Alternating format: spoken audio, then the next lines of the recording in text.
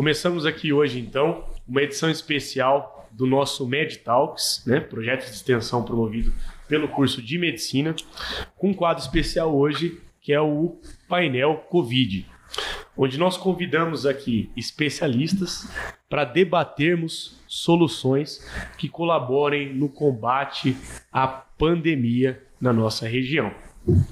Então, desde já agradeço a presença dos nossos participantes, muitos do qual estão remotamente.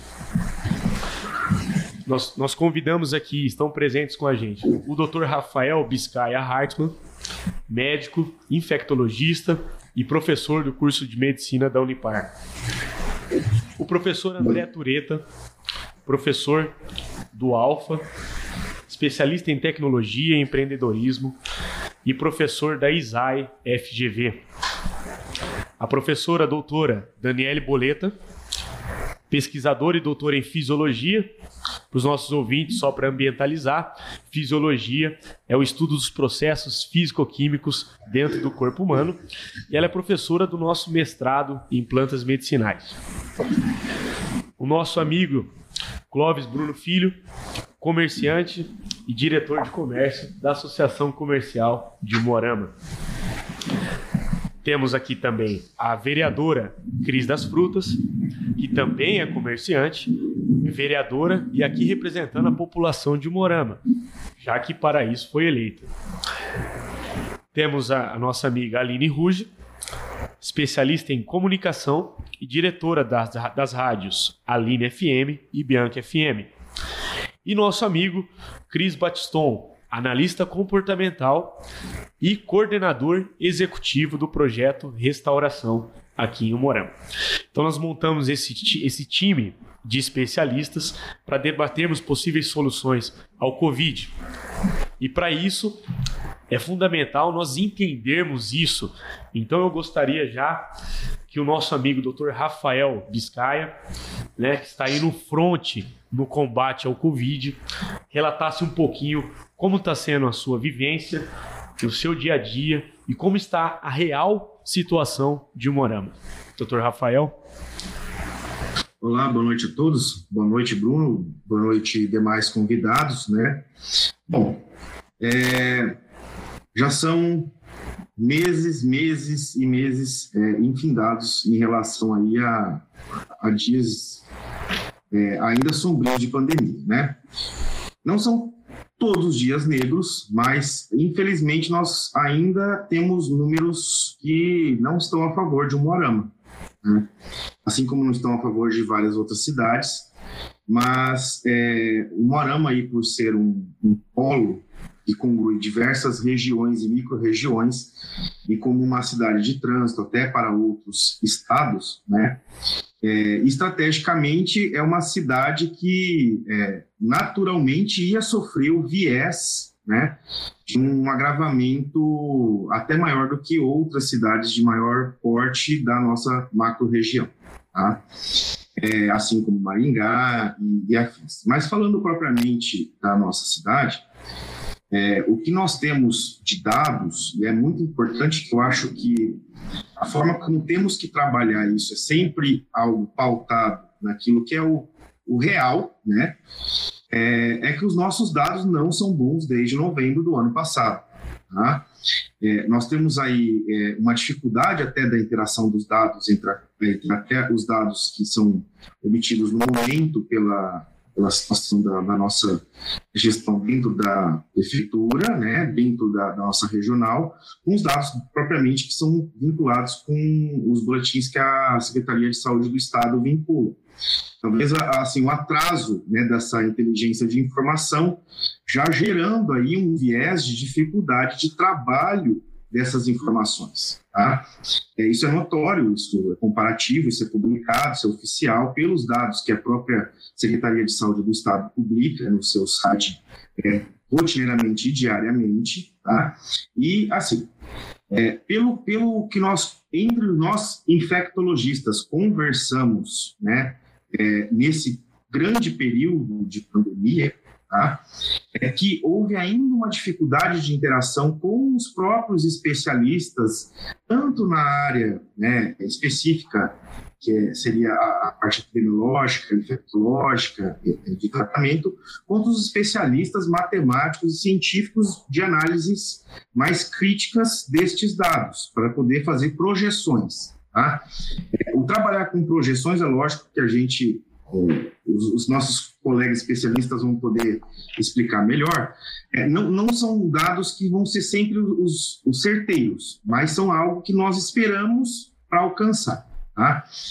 Uma vez que nós já temos a dificuldade de acesso a esses dados, essa dificuldade de esses dados conciliar, né, entre as naturezas das esferas estaduais, municipais e tudo mais, já temos uma dificuldade para traçar planos. Isso já é a primeira dificuldade, né?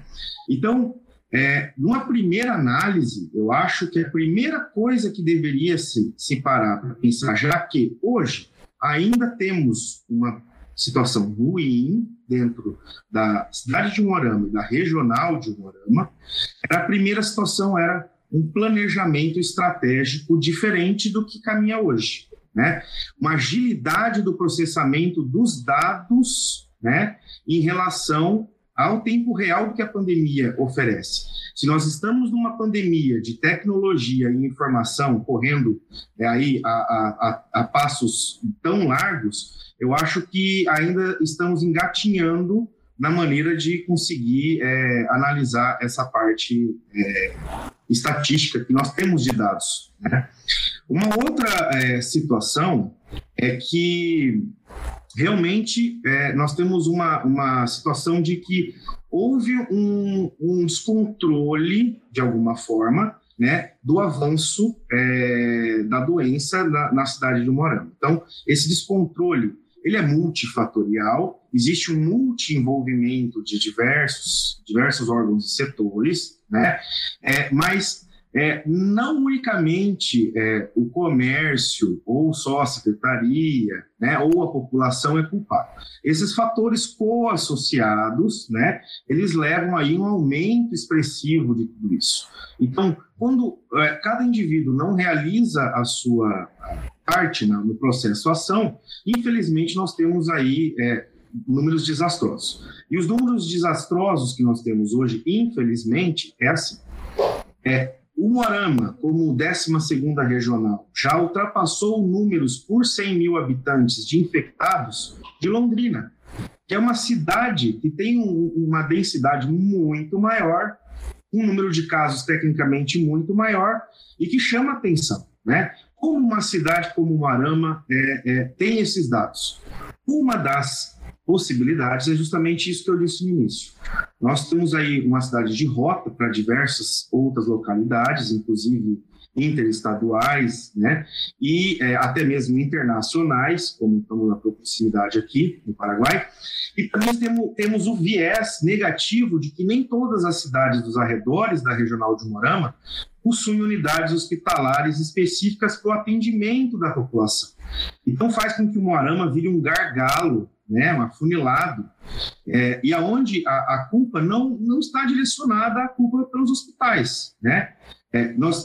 Hospitais são uma frente da natureza do problema, tá? Isso nós temos conversado desde o início das pandemias. Você simplesmente ir ampliando leito, não é a forma de você tratar e encarar a pandemia. A gente precisa ter um jeito de tentar frear o avanço disso, né?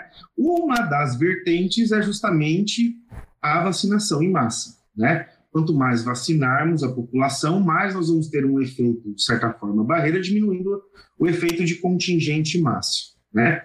Então, voltando a números de Umuarama, só para os nossos ouvintes aí terem uma ideia, tá? Nós temos números bons e números que não são tão bons. Os números de Umuarama, como eu disse, ultrapassaram de Londrina por 100 mil habitantes de infectados, porém nós temos 27.559 casos confirmados em Umuarama, tá? E nós temos um número até pouquinho menos que a metade, mas um número expressivo de 16.187 recuperados. Ou seja, pessoas que passaram pela doença, né, de alguma forma, e que estão recuperadas, graças a Deus, em casa, né? E temos aí, infelizmente, ainda um viés negativo, que temos alguns números de óbitos, até que, pela proporcional da nossa regional, muito expressivo.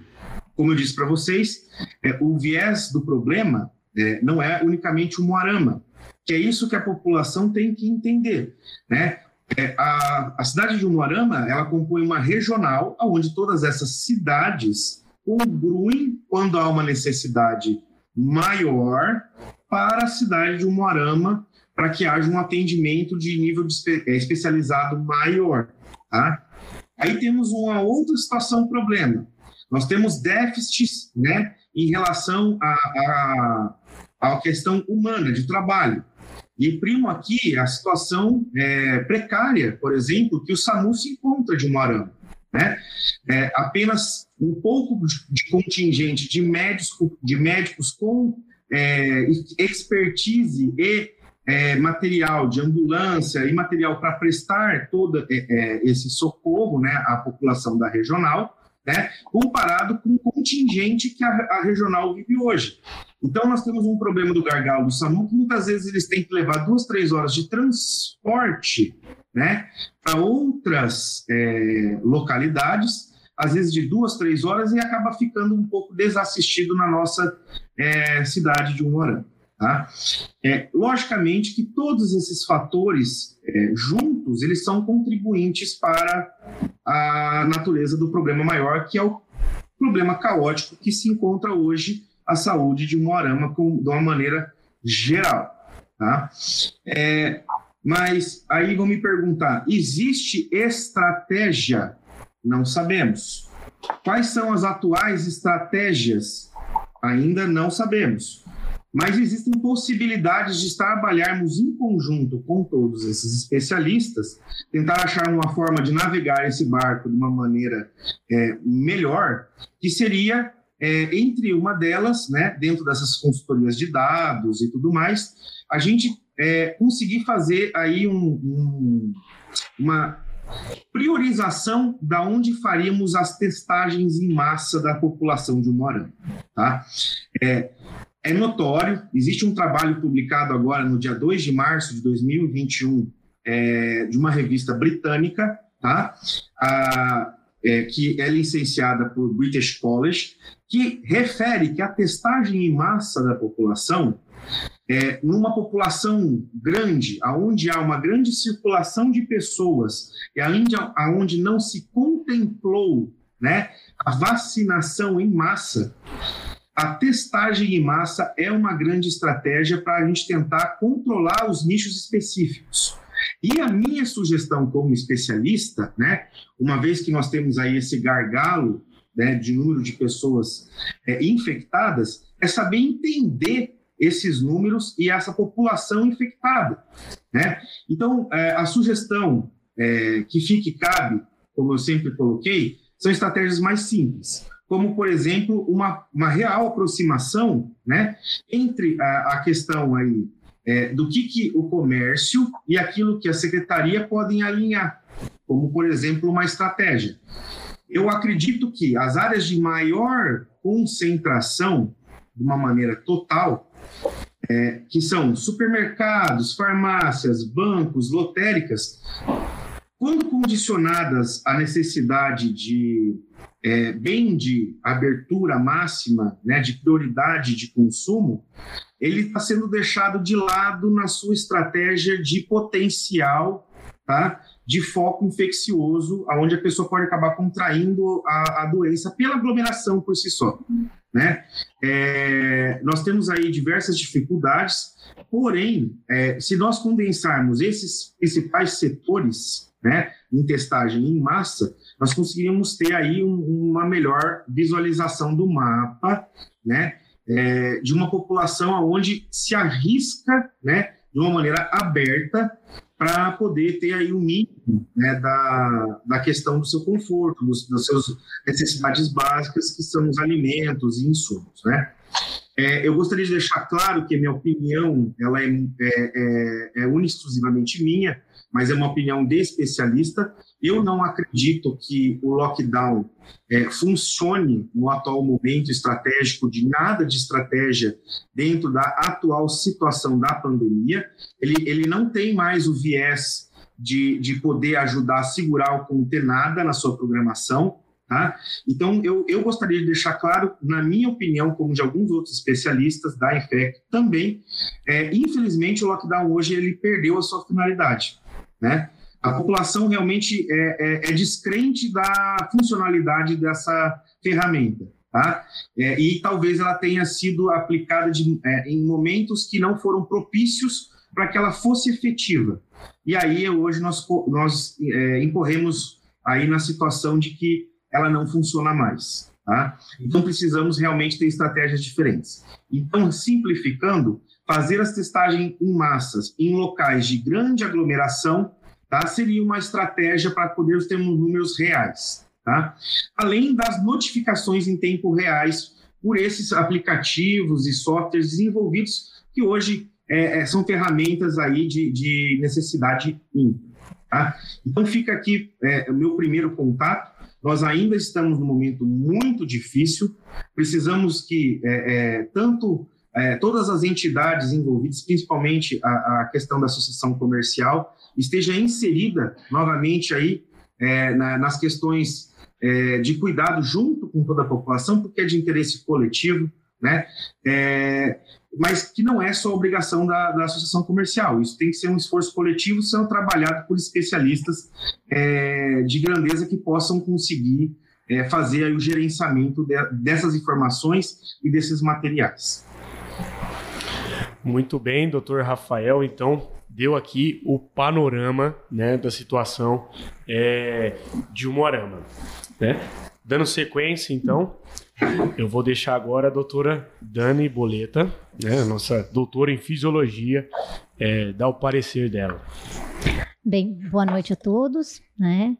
E antes de fisiologista, antes de dentista, eu quero colocar aqui que eu também sou especialista em acupuntura. E por que eu quero colocar isso? Porque a acupuntura é uma prática milenar, nós temos aí 5.000 anos de experiências com acupuntura de forma empírica. E que só nos últimos 40 anos tem se dado voltas a pesquisas científicas para comprovar. O que eu quero dizer com isso? Eu quero dizer que efetividade clínica é mais importante do que comprovação científica. Primeiro lugar, tá? Eu sou fisiologista e dentro da fisiologia nós temos que focar no quê? Vírus é vírus. Eu acredito que todos vamos nos contaminar, seja mais cedo ou mais tarde, assim como todos nos contaminamos, por exemplo, com um vírus muito comum, que é o vírus do herpes. Até os 5 anos de idade, nem por isso todos temos herpes. Por quê? Porque quando nos contaminamos lá nessa idade, o nosso sistema imunológico estava eficaz para combater e destruir todos os vírus. Alguns não, então desenvolvem a doença. Vamos falar de vírus, né? E o que se fazer para melhorar a imunidade? Tanto é verdade que existem aí vários casos de pessoas que se contaminaram, positivaram, desenvolveram a doença e seus pares, morando dentro de casa, não tiveram absolutamente nada, né? Então, a partir do momento que a gente conhece o comportamento do organismo, nós podemos lançar mão de medidas simples que eu acredito assim, na autorresponsabilidade, né? Então, aquele negócio, a culpa é minha, eu posso colocar em quem for? Não, né? Existe uma autorresponsabilidade não apenas com o outro, mas para comigo mesmo. Então, se eu quero tentar me melhorar para evitar agravos, porque, novamente, tem muitas pessoas e a porcentagem extremamente alta de pessoas que são infectadas, positivam e têm uma gripe comum, né? O que é de diferente nessa pessoa? É a capacidade que o sistema de defesa, o sistema imunitário dela tem para se defender. E é algo que eu fico absurdada por não se falar a respeito. Todo mundo espera do próximo que o próximo use máscara e condena aquele que não usa a ponto de expulsar de ônibus, tá? Eu acredito que deva usar. Todo mundo espera do governo vacinas, tá? E critica porque as vacinas não chegam na faixa etária X, Y, Z. E se falando em vacinas, essa é a minha opinião, né? O ideal teria sido vacinar aqueles que trabalham primeiro, né? E deixar os idosos, eu tenho os meus pais idosos, e essa é a opinião do meu pai, de 73 anos, certo? Deixar os idosos que podem ficar em casa e vacinar a massa que precisa trabalhar e não fazer o lockdown, como o próprio Dr. Rafael falou, que não funciona mais, porque na época que foi feito muito precocemente. Então, voltando aí, o que nós teríamos que focar? Teríamos que focar em uma boa nutrição, e não se fala a respeito disso. Perfeito. Tá? Frutas, legumes e verduras, e quando você está em casa, crise das frutas, né? Quando você está em casa, preso, o estresse te pede carboidratos, né? Isso tem criado aí um contingente muito grande de obesos, né? Inatividade física tem vários... Gente, é assim, ó. Vamos focar em trabalhos científicos. Ai, não tem um trabalho duplo cego, placebo controlado, randomizado. Para! Até porque... Não tem tempo. Só te complementando, as pessoas gostam de ficar falando, não, isso não tem um viés científico, e não param para pensar que não existe consenso científico. Não Me corrija existe. se eu estiver errado. Não existe consenso científico. E, novamente... Científica perene. A ciência... boa noite, doutora. Boa noite, doutora, para todo mundo. Na verdade, a ciência, ela é quase que continuamente modernizada, revista, reestudada e reeditada. São novas descobertas, e a verdade de ontem nem sempre é a verdade de amanhã, e é de depois frente às novas descobertas. Isso é uma realidade. Então é muito cuidado, né, para os ouvintes ficarem cientes, quando se fala essa questão, mas não tem estudo científico, tem que ver, analisar o que a pessoa está querendo dizer. Isso chega a ser uma falácia lógica, né, de você colocar sobre as costas do argumento do que a pessoa está tentando provar uma instituição que não pode ser questionada, que é a ciência, o que não é verdade. Sim, e outra. Só se me permite, achei extremamente, eu acho que pouca gente entendeu o exemplo extremamente pontual que a senhora deu quanto à acupuntura, que até hoje vive nessa briga. A gente sabe dos resultados efetivos e comprovação científica não se tem e nunca vai ter, e não é o único caso, como a gente vê de vários outros setores na área de saúde. Mas é interessante, só para clarear um pouquinho, a solução, então, para essa pandemia, de acordo com o olhar, a contaminação. A contaminação estratégica, ou seja, ou através da vacina, né, que é uma imunização, que é uma contaminação, né? Você recebe anticorpos, vírus,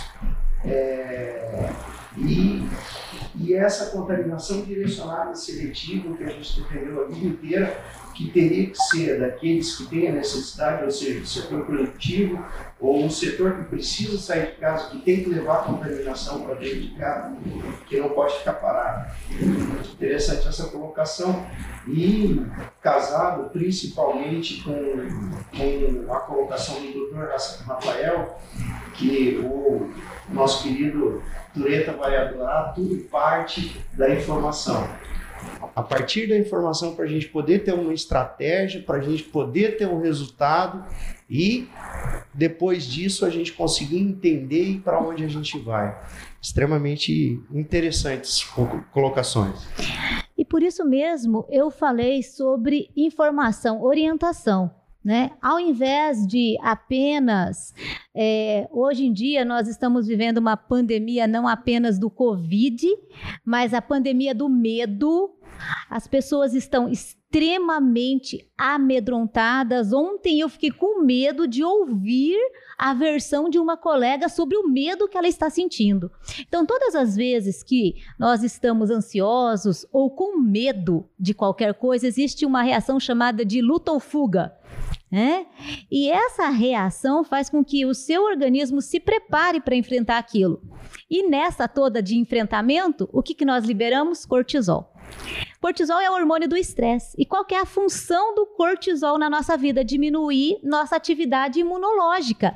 Olha que contrassenso. Você prende a criatura em casa, você assusta a criatura dizendo o número de óbitos por dia, porque antigamente nós não tínhamos na TV mencionando todos os dias quantos morreram de infarto, de câncer, de atropelamento, de suicídio.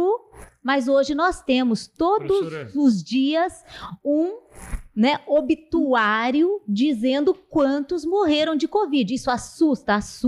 Isso deprime o sistema imunológico de qualquer pessoa? Sim. Certo? Então, de alguma forma, essas informações precisam ser passadas para as pessoas. A gente precisa ter medo. Sim, se nós não tivermos medo, nós vamos atravessar uma avenida sem olhar de um lado no outro. Mas a gente precisa ter a parcimônia também de vamos raciocinar. E pelo medo estão perdendo o raciocínio. Muito bem. Professora, se me permite, só um último insight que eu queria que a senhora desse. Nós até conversamos mais cedo. E o Dr. Rafael Biscaia também mencionou essa questão da disparidade de dados, de dados a respeito da saúde. Então isso prejudica ele lá no front, prejudica nós que dependemos de informação na nossa rotina do dia a dia. Eu queria que você comentasse um pouquinho sobre o que nós falamos anteriormente, e até uma pergunta isso de ouvintes nossos, a respeito de quê? De que alguns, isso dados do próprio DataSUS, de que alguns números simplesmente diminuíram sem explicação, como doenças por infarto e tudo, enquanto os de Covid aumentaram. E a gente sabe, não vamos entrar em detalhes aqui, que quanto mais óbitos no município por Covid, isso aumenta a verba que vem para o município. Não vamos fingir que não tem um elefante branco na sala. Vamos falar sobre ele, sem entrar em detalhes. Porém, o que a senhora tem para nos dizer sobre isso? Então, basta nós acessarmos a plataforma DataSUS e o número de óbitos por diferentes causas nos últimos 2 anos. Eu fiz isso. 2019, 2020, 2021. E o que acontece? Houve uma queda do número de mortes por exemplo, câncer, por doenças cardiovasculares e um aumento assim expressivo no Covid. Me permita, Bruno, fazer aqui... Sem trabalho. Não, mas olha só. Você levantar informação para curar foi uma das maiores curas que a gente conseguiu. Milagroso. E a verdade não é bem essa, Muitos pacientes estão morrendo de câncer, estão infartando porque não estão procurando a assistência por conta do medo. E nessa toda, eu vivenciei aí durante um final de semana, em que meu marido estava de plantão. Essa história eu preciso contar porque é a realidade, E uma família teve que entrar, com mandato de segurança para poder ter o corpo da ente para velar. E essa senhora morreu de infarto.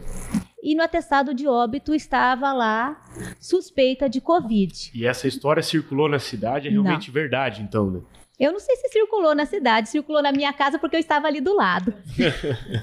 E assim, eu vi o meu esposo muito empenhado em conseguir permitir com que aquela família velasse o corpo, Então, foi atrás de buscar todos os documentos para comprovar que realmente não era Covid. O que eu quero dizer com isso? Nós estamos vivendo aqui alguns casos de Covid, de morte, que não foram Covid e foram atestadas como Covid. Eu tive na família óbitos por Covid? Sim.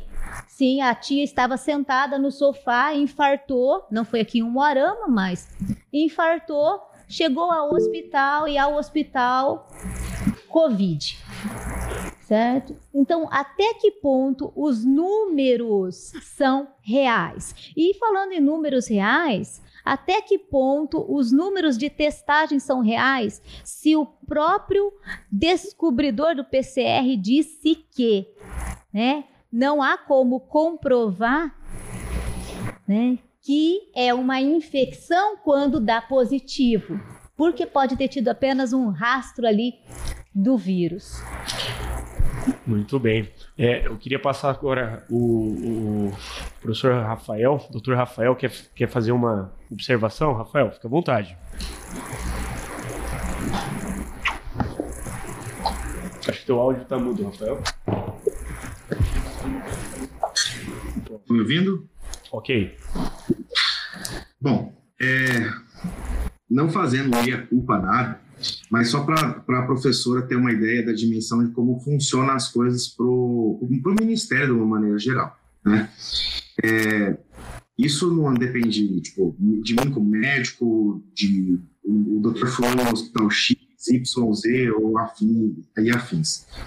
Existe, de uma maneira, assim, protocolos de nível estaduais, até muito sérios, professora, em relação a como se considerar cada situação dentro da pandemia, sabe? Então, assim, o que eu analiso muito criticamente é que nós temos vários momentos específicos da pandemia, momentos onde houveram erros e acertos, né? E que em várias situações ainda tentou se dirimir todo o problema, né? A questão dos óbitos, da forma como eram processados os óbitos, isso são manuais estruturais da própria Secretaria de Saúde do Estado dentro do enfrentamento da pandemia. Tá? Então, existem normativas técnicas como manual, aonde se considera cada coisa, né? Então, assim, por mais que se tenham casos de suspeição, isso se consta, inclusive, dentro do manual técnico da Secretaria de Saúde do Estado, que é algo que talvez a população não saiba e que talvez algumas pessoas não saibam, né? Então, assim, tecnicamente, o Estado assumiu em diversas circunstâncias, né, as diretivas de como iam se proceder nestes casos, tanto os confirmados quanto os suspeitos, né? Então, houve-se, assim, diversas naturezas de problemas de análise desses dados. Eu concordo, né, que isso fica a encargo de cada unidade gestora específica, tá? E que realmente, com o foco em cima do Covid, né, naturalmente, até os próprios médicos, né, ainda na sua inexperiência dentro das unidades diversas hospitalares, não sabiam o que atestar, né? Não estou fazendo falta a insistir aqui, meia culpa a ninguém, né? Mas houve uma falha até de direcionamento, uma falha de repente, dar treinamento a esses profissionais para realmente poderem fazer aquilo que era necessário naquele momento. Como, por exemplo, realmente separar o que é uma natureza de uma doença de outra, né? Eu tenho situações de pacientes que infartaram com Covid, e eu tenho situações de pacientes que infartaram. Aonde eu consigo diferenciar isso, eu posso falar que única e exclusivamente só havendo especialista em infecto para ajudar a separar. E, infelizmente, na cidade, existem pouquíssimos profissionais especialistas para ajudar nesse julgamento, nessa hora final que acontecem essas coisas. Então, com certeza, esses números podem estar em algum momento na sua distorção, dentro do seu espaço temporal, que, porém, né, nesses últimos, vou dizer aí, pelo menos 6 meses, houve diversas formas de tentar se corrigir isso, né, analisando isso junto com alguns outros comitês médicos na natureza do que é Covid e daquilo que não é Covid. Uma outra vantagem técnica, professora, que a gente tem é que houve aí o advento da testagem do material de testagem rápida, do swab de antígeno, que propicia um diagnóstico de 30 minutos a 1 hora, que a minha sugestão, inclusive, engloba, quero ir ao shopping, tudo bem, 30 minutos não vai matar ninguém, sendo que você consegue diminuir dentro do shopping o risco de uma pessoa potencialmente positiva estar circulando dentro de um ambiente com várias pessoas que talvez não tenham nada. Né? É isso que nós temos que inverter o ônus da situação, porque até agora o ataque está sendo de uma forma equivocada em relação à população e ao comércio. Né? É uma falha muito primaz. Por isso que eu digo que os lockdowns não funcionam. É uma forma de repreensão que agora se transformou numa forma de punição para a população. Perfeito, Rafael. Até aproveitando já o teu gancho, vou passar aqui para o próximo tópico. Gostaria da intervenção aqui do Cris Batiston, nosso analista comportamental. Cris, fala um pouquinho para a gente sobre a sua opinião quanto analista comportamental sobre o lockdown, os efeitos disso nas pessoas e como que seria mais benéfico a gestão pública conduzir a situação. Olá a todos os convidados ali, olá aos ouvintes também. Obrigado pelo convite. Muito forte para mim a fala da doutora Daniel, quando ela falou a respeito de como emocionalmente a população é afetada pelo lockdown ao ponto de baixar a defesa. Então é muito claro que tanto o químico do nosso corpo tem capacidade de influenciar o nosso comportamento, quanto o nosso comportamento muda completamente a química do corpo. Então, uma pessoa que está lá assustada, com medo, com depressão, em estado de alerta, com a cortisona alta o tempo inteiro, é natural que a sua defesa baixe. E a gente está vendo aí os efeitos do Covid, quando ele infecta a pessoa, literalmente a quantidade de vitaminas, a quantidade de propriedade de que a propriedade vai determinar como o vírus o que o vírus vai gerar, os problemas que o vírus vai gerar, quão profundo você as sequelas e doenças. Você está conseguindo me ouvir bem aí, Bruno? Tô sim, deu só uma travadinha. Mas só concluindo, né? Pode continuar. Então, quando a gente está falando do comportamental, a gente vê o planejamento, que não existe planejamento, mas a tentativa parca de planejamento ser toda feita em torno de mostrar para a população que nós estamos fazendo alguma coisa. Então, vamos fazer um lockdown agora. E, normalmente, o lockdown vem de políticos que acabam sendo espremidos por uma quantidade grande de opinião, e não de uma equipe de profissionais que sentou, estudou a situação, estudou o caso. Exato, né? Eu tive muito acesso a essa situação. A respeito da gestão pública, o lockdown é útil quando? É para segurar a população em casa para a gestão municipal, ou a gestão estadual ou a federal possa aplicar as estratégias, quando existe estratégia.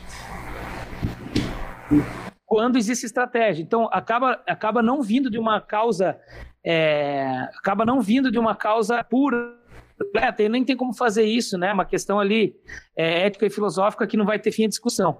Mas quanto à efetividade do lockdown, além de ter sido provado que ele não é eficiente, se colocado da forma no lugar errado, é provado que piora muito a situação psicoemocional da população.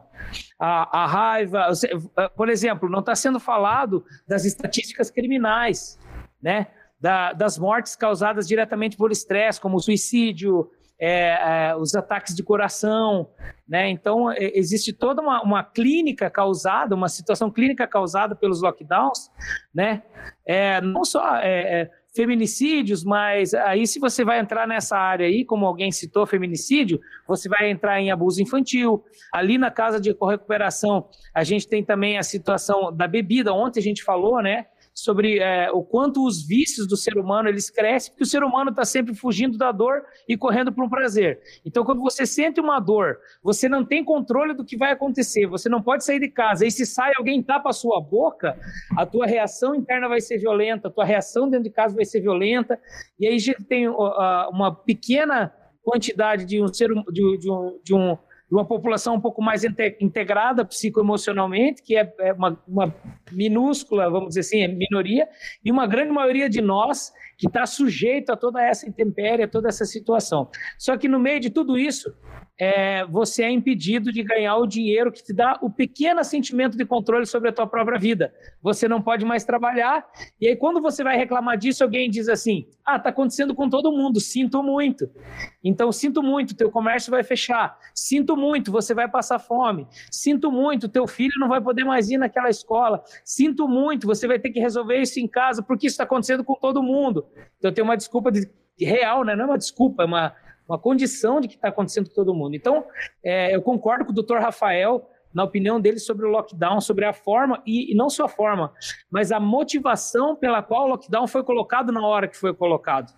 Né? Agora eu penso, onde está aquela equipe de especialistas que senta, estuda e resolve o lockdown sem uma necessidade política e financeira?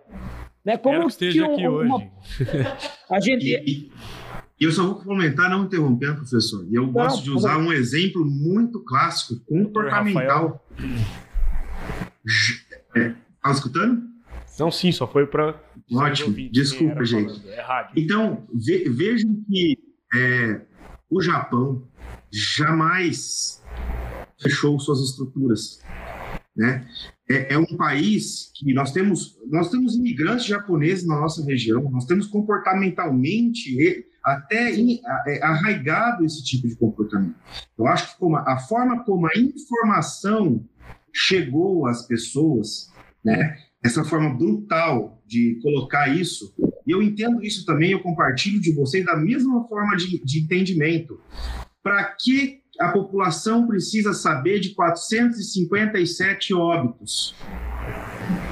O que serve para a população isso? Nada. Talvez a única forma do que acabe gerando para a população mais pânico, né? E mais sensação de falta de controle, mais Exato. Medo do vizinho. O medo do vizinho, o medo do próximo é a essência de todo tipo de violência. Exato. E maltrata. Aí a pessoa tosse no lado, a pessoa já é discriminada. Eu cansei de ter essa experiência de discriminação, e assim, eu vivo dentro do universo de um hospital que são os dois extremos das duas doenças mais letais, tanto o Covid quanto a situação oncológica. É dividido. É a natureza estratégica que seria mais absurda do mundo se pensar de se albergar pacientes de natureza Covid dentro de um hospital oncológico. É a mesma coisa que colocar o bezerro na frente do leão, né? É um absurdo. É um absurdo. Mas, na conjuntura que nós tínhamos de cidade, e o Estado nos proporcionou isso de uma maneira muito satisfatória, né, de questão logística, a nossa única missão foi conseguir separar a natureza dos graves. E pasmem vocês, diletos colegas aqui reunidos, nós não tivemos problemas dentro do hospital, com uma natureza mais singular, que é a fragilidade do paciente oncológico. Ou seja, com estruturação, com organização, nós conseguimos, inclusive, dentro do nível hospitalar, o Moarama e o hospital onde eu trabalho, nós temos a taxa de óbito menor do estado inteiro do Paraná. Tá? Isso eu posso falar abertamente, apesar do próprio Estado não fazer a divulgação disso. São dados reais, colhidos dentro do hospital. Tá? Nós temos toda uma equipe preparada que coleta todos os números de dados. Que bons dados, bons dados. Só para vocês terem uma ideia, os dados do Estado do Paraná. Dados reais, não dão dinheiro e não dão ibope. Exato. Nós temos, só comparativamente, o Estado, nas UTIs do Estado, morre 18,3%. Nas nossas UTIs morrem 15,2%. Olha como é um dado muito menor que não é divulgado porque as pessoas não sabem o que fazer com esse dado. Eu sei o que fazer. Mostra eficiência de gestão aonde nós estamos trabalhando. E isso tem que ser reflexo para todo o município, para toda a área do município. Então, assim, ficar contra a população e o comércio já se mostrou que é ineficaz. Essa remada já não adianta mais. Até porque, Rafael, é muito simples.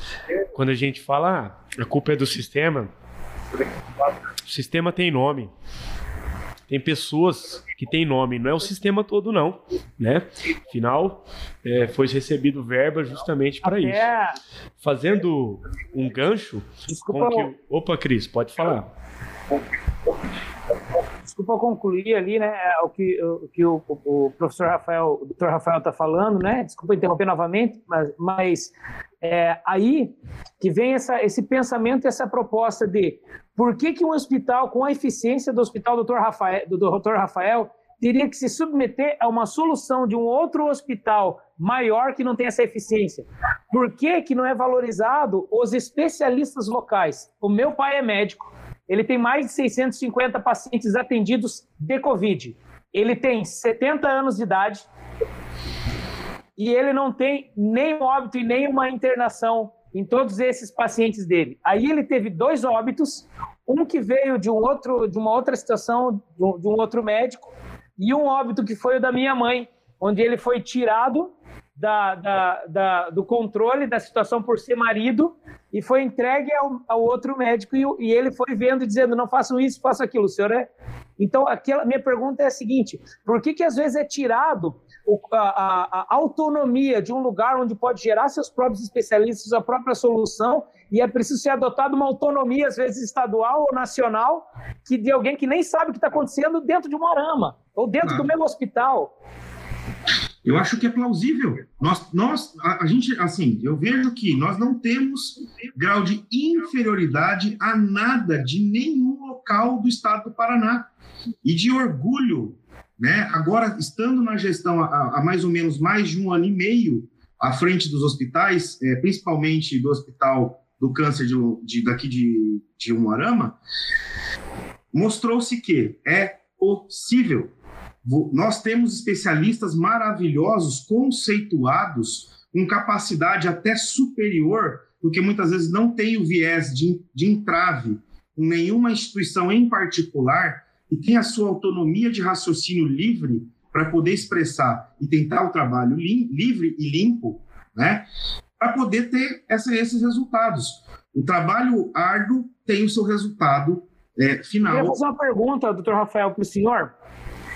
Eu tenho visto uma situação em vários ambientes, especialmente nos 3 hospitais que eu tive mais acesso, que é o médico, ele trazer os...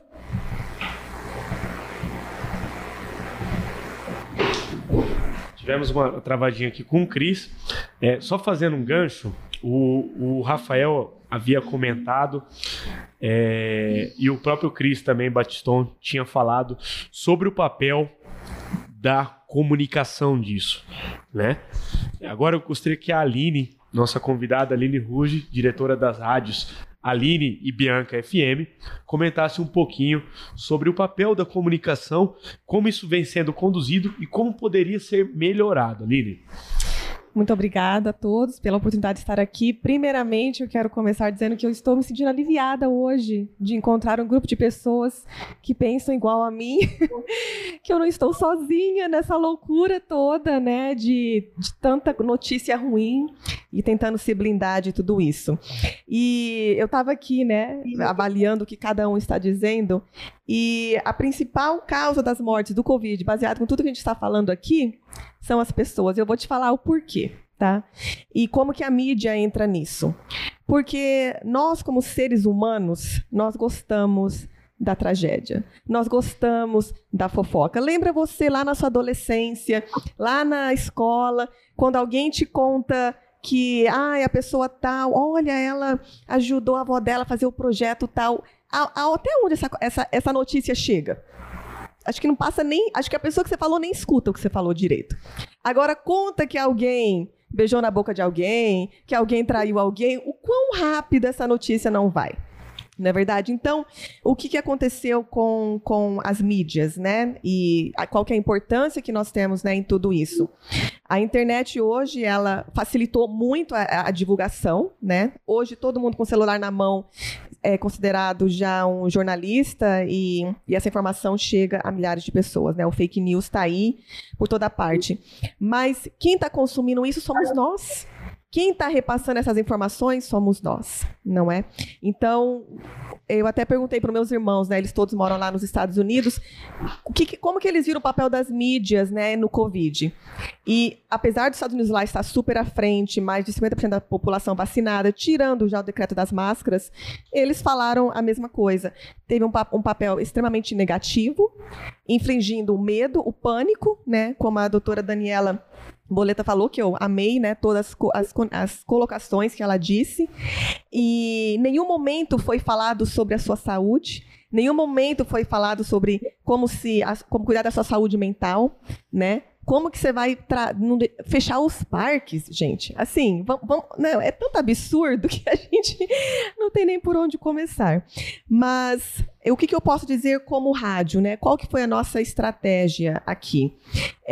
Eu realmente, a gente é como que fala? A gente não pode parar, né? A gente teve que trabalhar durante todo esse processo. E teve um momento que teve um pequeno pânico ali na nossa empresa. Nós somos, vou dizer até, abençoados. Ninguém da nossa empresa, ninguém pegou o Covid. E a gente não parou de trabalhar um minuto. E nesse momento, então, o que a gente passou? Eu falei, nós estamos aqui para levar a boa notícia e a informação correta. Eu proibi eles de ficarem falando sobre Covid o dia inteiro. Se as pessoas querem saber sobre Covid, ela vai no YouTube, ela pega o WhatsApp, ela já é bombardeada com essas notícias o dia inteiro. Eu posso fazer uma interrupção muito breve? Claro. Doutora Daniela. Nessa, Aline, de boas notícias, o que eu fiz logo no começo da pandemia? Olha que interessante. Todos os dias eu pegava boas notícias e todos os dias eu divulgava boas notícias no Facebook. Uhum. Chegou um momento, num dia, que uma pessoa muito conhecida minha, lá de Cascavel, ela falou assim, você não sabe o que as suas boas notícias diárias fizeram na minha vida. Olha que incrível. Certo? E eu tô só te passando essa mensagem, Dani, para te agradecer, porque se todo mundo colocasse boas notícias, então eu acho assim que é tão pouquinho, mas na vida de pelo menos uma pessoa eu tenho certeza que você as boas notícias diárias, né, fizeram a diferença. Então olha a importância da comunicação proativa e benéfica. Exatamente. E isso coloca a responsabilidade em todos nós. Porque nem todos têm uma rádio, mas você tem o seu Facebook, você tem o seu Instagram. Então, por isso que eu acho... Desculpa, mas eu quero deixar um pouquinho mais quente o debate. Vai, põe no fogo aí. Vamos acordar a turma. De como as mídias estão sendo utilizadas para alarmar e causar pânico. Não, eu acho um absurdo. Eu, particularmente, não tenho televisão, eu tenho Netflix, que eu assisto de vez em quando. Então, eu nem sei o que acontece aí no mundo. A Globo totalmente fora. O que vem para mim pelo WhatsApp, não participo, mas tá toda parte. E eu vejo como as pessoas reagem com tudo isso.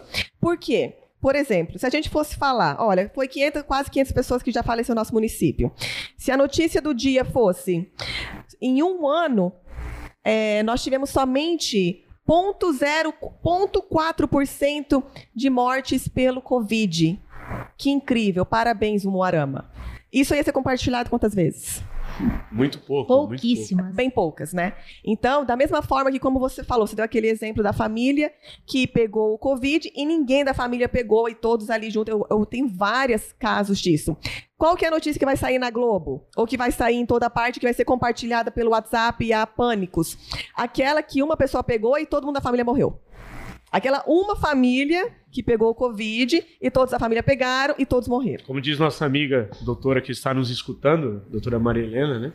Por isso que em velório tem lanchinho, né? Tragédia vende. Tragédia vende. O sensacionalismo. Então... Pois é, Bruno. E aí, para dar boa notícia, nós temos um maior número de casos de infectados, mas nós somos o quinto melhor regional com menor índice de óbitos do estado inteiro. Grande notícia. E por que não vamos divulgar isso na rádio mais vezes? Pois é. Vamos falar sobre isso. Isso é o boletim do Estado, né? É isso que eu falo. Às vezes há uma desinformação. Sim. E não sabemos a que nível que isso é estratégico nesse momento, mas vemos que há uma desinformação importante, inclusive daquilo que poderia ser um alívio. Nós temos realmente a realidade e temos coisas que são desnecessárias, não que tem que ser escondida da população, mas é que desnecessário a população ter que raciocinar sobre isso durante o processo de pandemia. Com certeza, super concordo. E o problema, como você falou, tem essas boas notícias. Talvez a minha jornalista até passou isso. Só que como nós dizemos aqui, a população não vai levar essa informação adiante porque a gente está interessado em ver, né, o parquinho pegar fogo. Então, infelizmente, nós seres humanos temos que começar a olhar para dentro. O que essa pandemia realmente quis mostrar para a gente, né? Ela teve o tempo dela ali, a gente ficar em casa, botar nossos valores, né, se achegar, menos trabalho, menos loucura, menos materialismo. Passou aquilo. O que está acontecendo agora não era os planos, entende? Está saindo fora da natureza, fora do que foi do início de tudo isso. Então, é nosso papel, eu como, né, diretora das rádios, de passar essas boas notícias, passar essas informações. Isso é raro no meio, faço aqui o elogio à nossa rádio, todo mundo fala que é concorrente, mas somos parceiros. Viu? Somos parceiros. Parabéns. Não, temos que nos unir aí para fazer coisas boas, para ajudar a comunidade. Esse é o nosso papel, nós temos essa função social. Mas eu deixo o desafio para cada pessoa também, que estar sobre você também de compartilhar coisas boas e de na hora que vir aquela informação negativa, aquela defamação de alguém, e não só de Covid, mas em relação a tudo, você pensar algo antes, será que vale a pena eu encaminhar essa mensagem para alguém? O que eu vou impactar no dia dessa pessoa recebendo essa mensagem? Então, vamos ser autorresponsáveis pela informação que a gente compartilha. Muito bem, Aline, obrigado. Então, antes de partirmos para as soluções, né, ou para o debate das soluções, eu gostaria que nosso amigo Clóvis Bruno passasse um pouquinho para os nossos ouvintes o panorama do tão falado comércio, como isso tem sido atingido pela pandemia e a visão dele enquanto empresário. Clóvis, por favor. Boa noite a todos que estão ouvindo.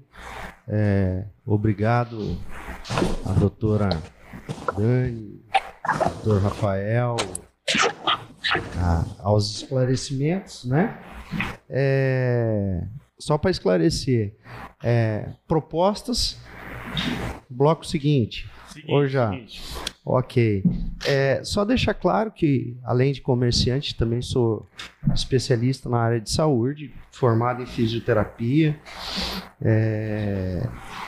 Gente, nós estamos vendo o massacre que está sendo feito no comércio pelo formato que estão sendo tomadas as medidas, né? A gente acabou de ouvir a palavra de 3 especialistas sobre o lockdown. Ao meu ver, ao meu entendimento, antes de qualquer medida, a gente tem que calcular ônus e bônus. E a partir daí, a gente, calculando custo-benefício, tomar uma ação ter uma reação frente a alguma situação. Com toda essa colocação, eu vejo que fica claro e extremamente dificultoso a gente tomar alguma ação assertiva, mesmo porque, por tudo que foi comentado aqui, a gente não tem o princípio básico para que você possa tomar qualquer reação, que seja a informação. Então, partindo desse pressuposto, o primeiro ponto que a gente teria que ter é informação. Hoje a gente vê comerciante fechando a porta, em especial o Moarama, que parece até, como diria o mineirinho, meu amigo, trem butado, porque a gente vivencia pânicos sempre em véspera de datas comemorativas, ou seja, onde o comércio vai recuperar um pouquinho do fôlego. A gente tem acompanhado algumas medidas tomadas na região, onde a gente viu comitês montados por diversos especialistas, como estamos aqui, né? Mas que trazem uma visão conjunta e não uma visão homolateral, como foi feito até hoje com decisões unilaterais, como foi feito aqui em Moarama, né? Então, eu ouvi de um prefeito amigo que ele protelaria todas as formas de medidas. Se o lockdown fosse necessário, ele jamais faria lockdown nos primeiros dias do mês. Eu achei extremamente inteligente a colocação. E esse é simples exemplo de uma medida que traz eficácia. Afinal de contas, nós já discutimos aqui que lockdown, como nos foi pregado no início, que ele servia para você, plagiando o comentário da doutora Daniela, que a única solução é a infecção. Me entendam bem, a infecção. E o lockdown, inicialmente, ele foi colocado para que a gente pudesse deitar a curva de contágio, ou seja, para que a gente tivesse condições de atender todos os contaminados. Preservar o próprio sistema de saúde, né? Exatamente. O que não foi feito. Em questão de estruturação, nada. A gente isolou totalmente a estratégia do lockdown errado, que você estrangula essa contaminação, você restringe totalmente essa exposição ao vírus. O que acontece? Você só empurra, você não declina a curva, você não trabalha ela horizontalmente, você só empurra ela para frente. Ela vai vir, mas ela vai vir mais tardiamente e talvez mais intensamente. A gente cansa de ver hoje o comércio sem fôlego. E a gente pode olhar também, desafia qualquer um a rodar o comércio. Como a gente é o mais fiscalizado, o mais cobrado, são os locais onde as medidas de contenção ou de cuidado são tomadas com a maior efetividade. Então, colocando aqui para vocês, o que a gente pede é que medidas sejam tomadas com mais inteligência. O que falta para a gente hoje no combate a essa pandemia são inteligências. Eu vejo o grande problema hoje são as verdades absolutas que são colocadas na nossa cabeça e a gente tem que obedecer e pronto. Essas são as questões. O grande desafio meu aqui é que a gente tenha um pouco mais de inteligência e que as medidas sejam mais racionais. Haja visto que, se não me engano, em Cascavel, uma das medidas inteligentes todo aquele que tiver o positivo, ele tem suspenso o cartão de locomoção gratuita dele. Não, aqui a gente tem uma restrição no horário, quer dizer, a gente obriga todo mundo, até quem vai para o posto, a circular num ônibus extremamente lotado. Quer dizer, basta a gente pensar um pouquinho para ter um pouquinho mais de medidas inteligentes. Perfeito. Até, Clóvis, indo na contramão dessa, tirar o cartão de quem positivou para a Covid e pegando carona ali com o que o professor Cris Bastão falou de estímulos, né? Por que não estimular o comércio? A empresa que mais cumprir as regras, a empresa que não der positivado, receber algum tipo de benefício do município, entende? Aí você estimula as pessoas a seguirem, né? E você não faz uma fiscalização ostensiva, exemplos, através do medo, através do pânico, que gera repulsa da população para com os órgãos fiscalizadores. Outro exemplo clássico que a gente tem é que quando você quer evitar aglomeração, você restringe horário. Você põe todo mundo na rua ao mesmo tempo. Eu queria te fazer essa pergunta. O que você acha dessas medidas de limitação de horário? Ou, por exemplo, agora que eu vi recentemente, o mercado não irá abrir domingo. É ótimo, vai todo mundo no mercado sábado. Eu, por exemplo, eu tenho uma prática. Vai aglomerar igual. Raramente pego fila em banco. Meu horário de ir no banco é a hora que está todo mundo almoçando. Sempre foi a minha cultura. Mas aí você restringe o banco a um atendimento de 2 horas por dia. Quer dizer, vai todo mundo no mesmo horário. Quer dizer, falta um pouquinho de inteligência. É bom senso. Eu coloco que a cultura do lockdown é a cultura do lockdown. É lockdown de pensamento, é lockdown de raciocínio, é lockdown de saúde, é lockdown de economia, é de comunicação completo e total. Muito bem.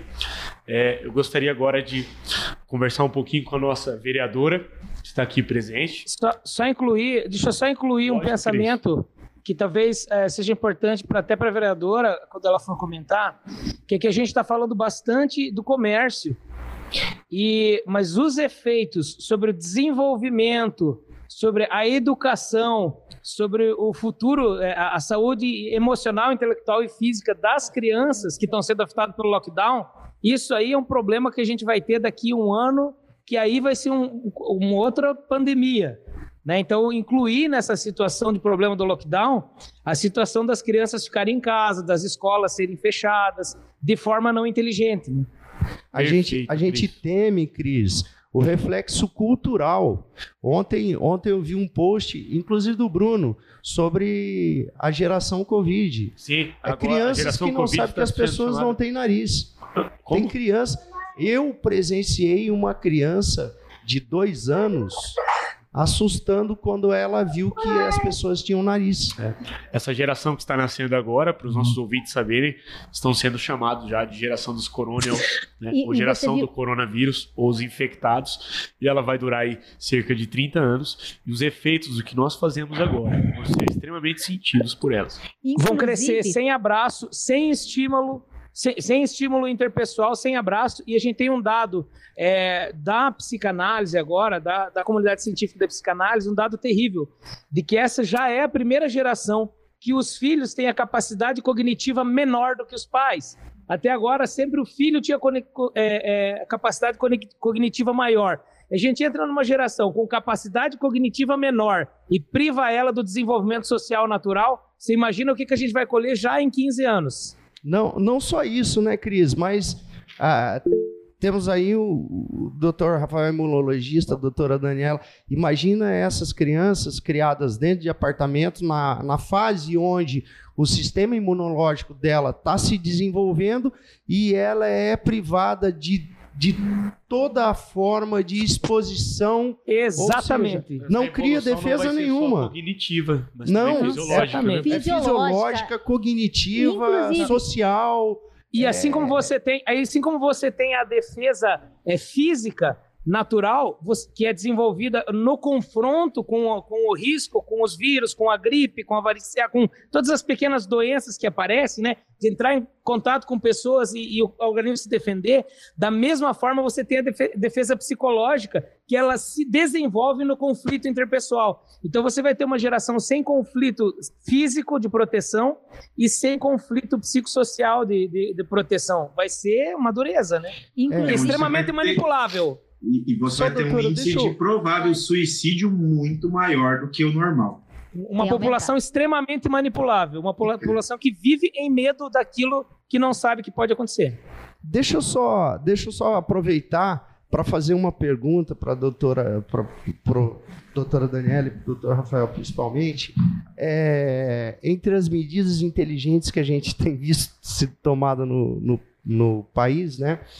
Existia culturalmente, antigamente, a festa da varíola, não me lembro, do sarampo, ou acho que era, eu não me lembro a doença corretamente, me falhou a memória agora, onde quando tinha uma pessoa com essa doença, as meninas... Da varicela. Perfeito, doutor. Enfim, tinha-se o efeito da vacina, né? Hoje, me questionando, eu queria entender o porquê que não é seletivo a questão da vacinação, já que nós temos uma restrição de vacina, porque pessoas que deram positivo no Covid estão sendo vacinados, ou seja... Eu preciso entender melhor essa questão. No meu entender, não teria essa necessidade de vacinação novamente. Muito bem. Vamos deixar essa pergunta aí para o doutor Rafael pensar na resposta. Enquanto isso, eu gostaria de conversar aqui com a Cris, né, nossa vereadora convidada.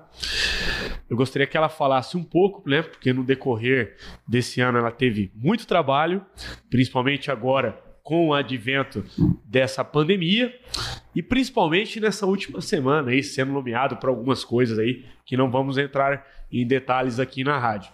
Porém, Cris, o que você tem para nos dizer, que você que está aqui representando a população de Umuarama, sendo nossa vereadora? Boa noite a todos, boa noite aos ouvintes da Rádio P. É um prazer estar aqui com vocês e é um prazer estar com grandes profissionais aqui ao meu lado e aqui participando com a gente. Várias palavras de sabedoria aí e nos deixa com o coração alegre de estar ouvindo esses profissionais. A corrupção na nossa saúde, ela... Só um minutinho. Agora? Melhorou, Cris. Melhorou? Vamos lá. A corrupção na nossa saúde, ela trouxe um grande prejuízo para a nossa população, infelizmente, né? Eu digo isso, eu sou uma política totalmente independente, estou fazendo parte da comissão da CPI e na segunda-feira houve foi por sorteio, né? O sorteio, e eu estou participando também por sorteio da comissão processante. É algo muito que entristece, nós não deveríamos estar passando por isso, porém se fez necessário. Voltando ao assunto do Covid, o comércio, eu fiquei muito feliz em ouvir todos e eu também acho que o comércio ele não tem culpa, ele não prolifera. Sempre quando nós vamos ao comércio da nossa cidade ou até mesmo da região, que eu sempre estou na região finais de semana, as meninas, as atendentes estão usando máscara, sempre tem o álcool, um cuidado total com quem está indo até o comércio. Eu acho fantástico isso. E até eu estive com o Clóvis em um evento. Um evento não vamos dizer assim, senão vou... Mas em uma reunião. E eu estava até dando os parabéns para ele, que eu sempre passo pelo comércio dele e as meninas são assim totalmente profissionais. Sou favorável sim às punições, né, mais severas com as noites aí, não com o comércio noturno assim, porém as festas clandestinas, né? Eu acho que ali na Avenida Maringá teve algumas aglomerações, não no comércio, porém ali com as pessoas ali na rua mesmo, né? Então agora parece que está tendo um grau maior de fiscalização. Sou favorável também à volta da prática esportiva com moderação, com todos os cuidados, né? Até os meninos nos procuraram lá e tal, para pelo menos uma vez por semana. Essa foi a proposta deles, né? Sem usar vestuários e estar aí somente fazendo a prática esportiva.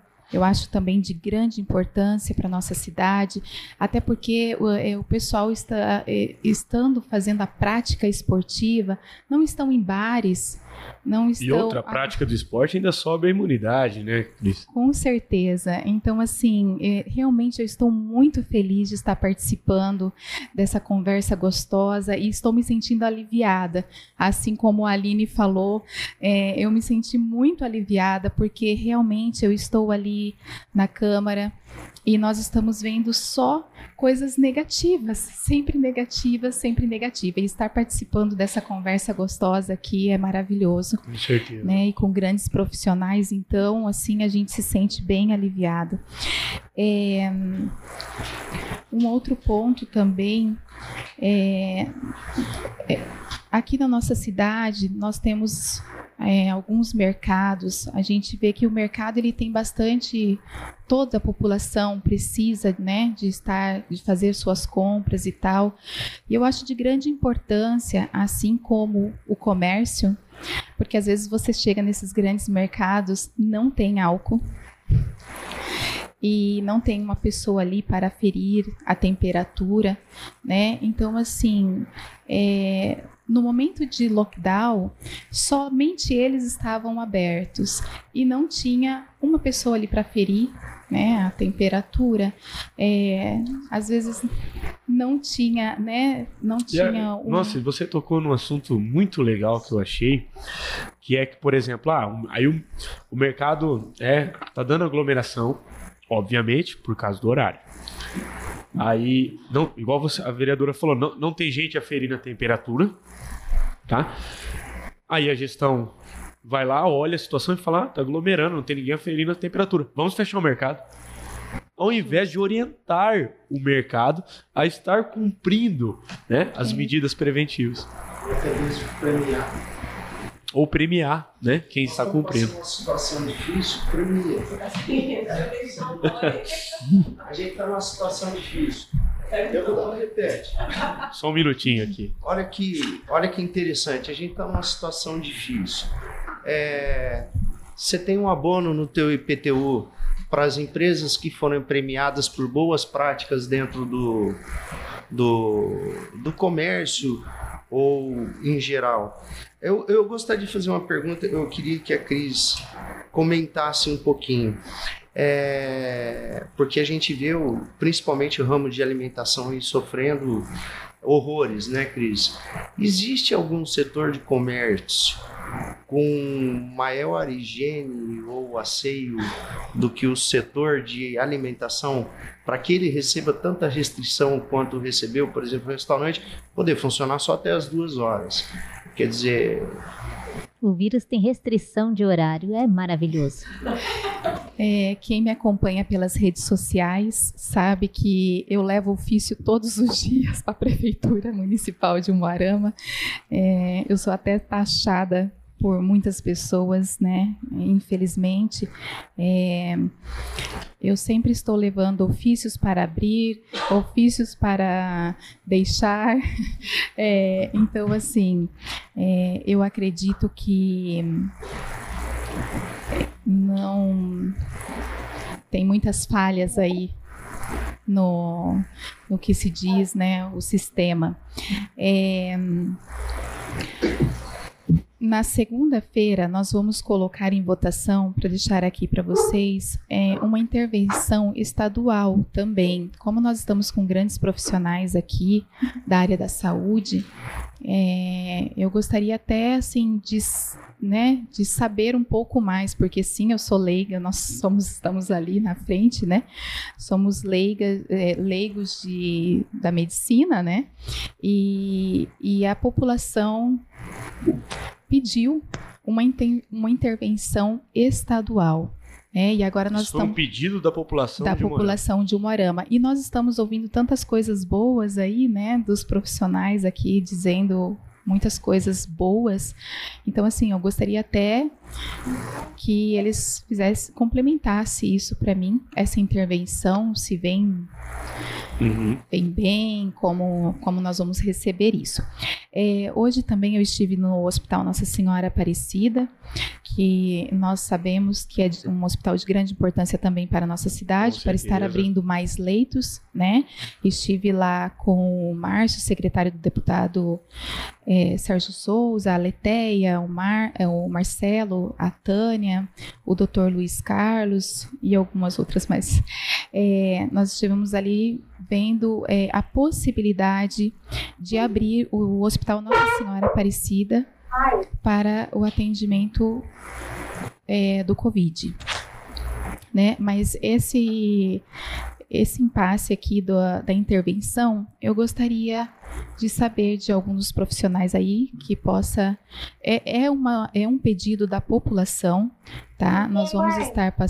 Passou pela Câmara Municipal e na segunda-feira nós vamos estar votando.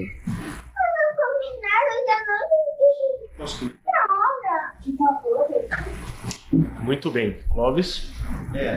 Não, eu queria comentar, Cris, eu me preocupo com a intervenção estadual, principalmente porque a gente vê que a conduta do governo estadual é bem similar à conduta do governo municipal. Ou seja, eles são pela cultura do lockdown e não por medidas vamos pensar assim, medidas estrategicamente pensadas. Talvez intervenção como foi em Manaus, com a questão do Exército, ou então o ônibus do Exército com médicos para reforçar um atendimento emergencial, mas em questão de emergência. Mas eu sou daquele princípio básico que primeiro a gente tem que arrumar o quarto da gente. Então a gente tem grandes sugestões, a gente tem grandes profissionais trabalhando aqui em Moarama, e o que eu acredito é que falte para a gente ter um rol maior de informações para que a gente possa buscar soluções mais efetivas, porque solução tem. Certo, realmente essa preocupação da população, né? E foram alguns empresários nos procurar para essa fala, né? Para esse pedido, na verdade. Realmente seria uma intervenção com militares, com médicos, com hospital de campanha e isso. Muito bem. Bom, eu gostaria agora de discutir algumas soluções, porque nós temos que usar a tecnologia a nosso favor, né? Eu queria escutar um pouco o parecer. Só terminando, eu gostaria que a vereadora, depois, a nossa vereadora aqui, Cris das Frutas, pegasse essa conversa que nós temos aqui, que vai ser gravada, e apresentasse a quem de devido as soluções debatidas aqui, que eu acho muito válido. Tá? Com certeza. Obrigado. Com certeza. Isso vai ser muito importante. Vamos levar para a Câmara, estarei passando para os demais vereadores essa conversa, com certeza. Muito legal. Foi uma conversa muito boa, eu agradeço a todos os profissionais que aqui estão e muito obrigada pelo convite. Que isso, sempre importante ter aqui, né, um vereador como representante do povo e do Poder Legislativo. Eu gostaria agora que o André Turetta comentasse um pouquinho sobre a parte tecnológica, né, e as possíveis soluções que advêm da tecnologia. Para quem não conhece, representando, né, o André Turetta é nosso consultor de tecnologia, né, professor do nosso colégio, Universidade Alfa, né, e também da ISAI FGV em Inovação e Empreendedorismo. E até recentemente ele fez um trabalho de mapeamento dos serviços de saúde de Moarama, que pouca gente sabe, e eu acompanhei de perto. André, com a palavra. Bom, boa noite, Bruno, boa noite, amigos aqui presentes no debate. É um prazer imenso estar com gente tão qualificada aqui, discutindo um assunto tão importante para a nossa cidade, para o nosso dia a dia, né? Eu acho que a gente precisa, algumas vezes foi falado aí que a gente precisa falar mais do ponto de vista positivo, de solução, e que a gente está cansado de falar de problema, e eu trago um outro viés que eu aprendi muito no mestrado também, na Universidade Tecnológica Federal do Paraná, que foi como falar dos problemas, né? Eu acho que a maneira como a gente coloca os problemas, ela impacta muito na recepção da população ou do interlocutor que vai estar ajudando a construir a solução. Então, quando a gente coloca o problema e fecha o escopo mostrando que quase não existem soluções, as pessoas fogem para as montanhas e não querem falar daquilo, né? Então, a forma como a gente comunica, a mensagem, ela tem muito poder. Então, falar do problema é, sim, muito importante, né? Até para a gente poder fazer um reenquadramento desse problema. Quer dizer, a gente não vai atacar o problema inteiro de uma vez. A gente precisa selecionar partes desse problema, né, e ir aos poucos atacando essas partes desse problema até que a gente, no final das contas, tenha resolvido todo o problema. E com o Covid, eu particularmente, como como mestre, né, e tendo estudado numa universidade pública praticamente a vida inteira, sou aluno, filho do Pedro II de Umuarama, né, desde o prézinho, vi a escola crescendo, florescendo e depois decaindo, infelizmente, por falta de políticas públicas, por falta de vontade, jamais por falta de dinheiro, né, e aí daqui a pouco a gente fala sobre questão de investimento em ciência e educação, mas eu preciso defender a ciência, mas preciso defender a boa ciência. E a ciência não tem partido, a ciência não tem lado, a ciência não é direita nem esquerda, a ciência é construção. Né? A ciência é tentativa e erro primeiro, e depois ela encontra um método eficiente, e aí ela vai construindo e vai trazendo evidências. E não há vergonha nenhuma para a ciência ou para o cientista dizer, olha, eu errei, poxa, eu estava errado ali atrás, né? Eu errei muito, né, nas minhas percepções sobre a pandemia, porque ninguém tinha passado por isso, só quem tem 110 anos passou por isso, né? Quem tem menos de 110 não passou por isso. Então eu não tenho vergonha nenhuma, e acho que a primeira coisa que a gente tem que aprender diante de um problema complexo é fazer isso aqui que a gente está fazendo, sentar numa mesa multidisciplinar, com pontos de vista diferentes, né, divergentes, e juntos encontrar, convergir para uma solução, priorizar soluções, porque a gente não vai concordar nada em tudo, né, do que a gente for expor aqui. Eu estou ouvindo aqui, claramente aqui, a gente, lógico, né, com algumas luvas de perigo, eu já vi que tem pontos de vista diferentes, divergentes, e isso é natural e é bom. A criatividade, a inovação, a tecnologia, ela depende do conflito, da divergência. Agora, a gente tem que ter leveza quando a gente vai encarar isso. E quando a gente tem truculência, autoritarismo, centralização, isso vai afastar as pessoas das soluções, né? Claramente. Então, se a gente jogar no Google agora, e desafio você, ouvinte, né, que está ouvindo a gente aí na RUP, de jogar no Google soluções para o enfrentamento da Covid, vai vir zilhões de soluções, a maioria delas tecnológica. E sabe o que é fantástico? É que a gente vai ver soluções brasileiras, né? A gente tem, por exemplo, uma máquina que emite raios ultravioletas que mata toda a carga viral do ambiente. Você coloca essa máquina lá, é um robô, ela vai percorrer o corredor ali do hospital, não pode ter contato com as pessoas, obviamente, ela vai matar as bactérias e os vírus ali, 80% das bactérias e vírus. A gente tem um capacete respirador para evitar o cara ir para a intubação, que foi produzido aqui do nosso lado pela Universidade Estadual de Maringá, né? Que está subfinanciado, subutilizado, ninguém ficou sabendo que isso existe, a gente podia estar usando nos nossos hospitais isso, para evitar a intubação, né? Então, o que acontece? E aí tem outras coisas, tem milhares de aplicativos, daqui a pouco a gente pode detalhar se der tempo, mas a gente tem gente com tesão em entregar a solução. O que a gente precisa? Conectar, e aí eu chamo a atenção do poder público, né? Conectar a universidade que tem o conhecimento, né? Só que o conhecimento está lá na gavetinha. Conectar a iniciativa privada, que tem o tesão, o capital, e conectar o poder público, né? Tem que ter vontade do poder público querer receber essas soluções. E para o poder público receber essas soluções, ele primeiro precisa ouvir quais são as soluções e ter humildade, né, de reconhecer que às vezes vai estar errado, ou que às vezes não vai ter condições de implementar, ou que vai precisar de mudar de estratégia. Então, o que eu tenho visto da pandemia, vamos pegar, por exemplo, a questão do lockdown.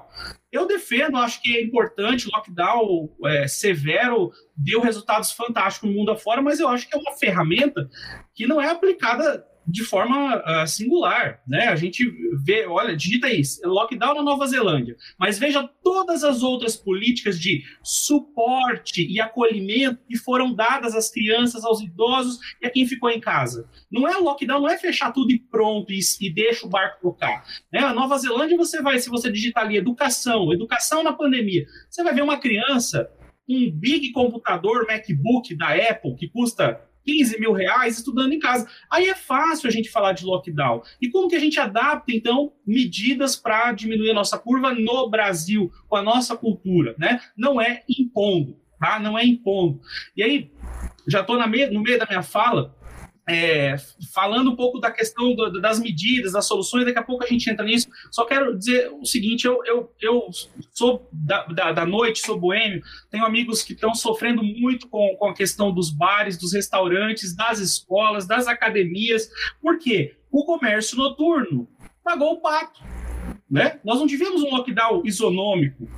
A gente teve parte da sociedade pagando o pato sozinha. Eu me arrepio de falar isso porque eu sei o que os meus amigos dos bares, das lanchonetes, dos lanches, das escolas, dos clubes, das academias estão passando, porque eu frequento, né? E eu conheço o fluxo de caixa do cara.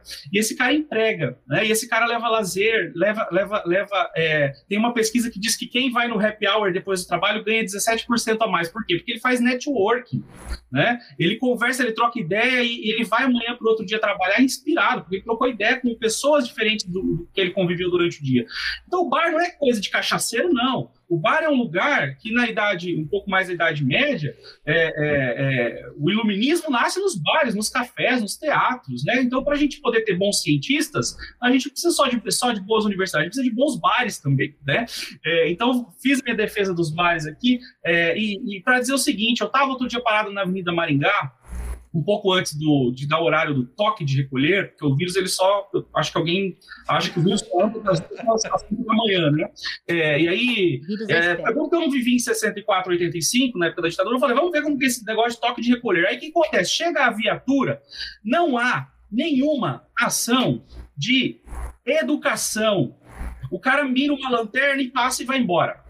Né? Daqui a pouco, e não estou dizendo que é culpa do soldado, não, meus préstimos APM que tem feito um trabalho belíssimo aí, dentro do possível, mas que falta capacitação e diretriz, falta claramente, porque mirar uma lanterna, sair, daqui a pouco você volta e joga spray de pimenta e as pessoas saem correndo pela avenida. O que eu presenciei na Avenida Maringá foi um cenário de barbárie.